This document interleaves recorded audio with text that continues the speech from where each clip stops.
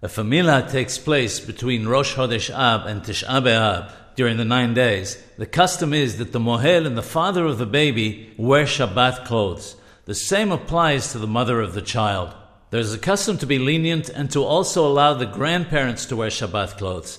The sandak, the one who holds the child on his knees, also wears Shabbat clothes. It's generally accepted that the woman who brings in the child also wears Shabbat clothes.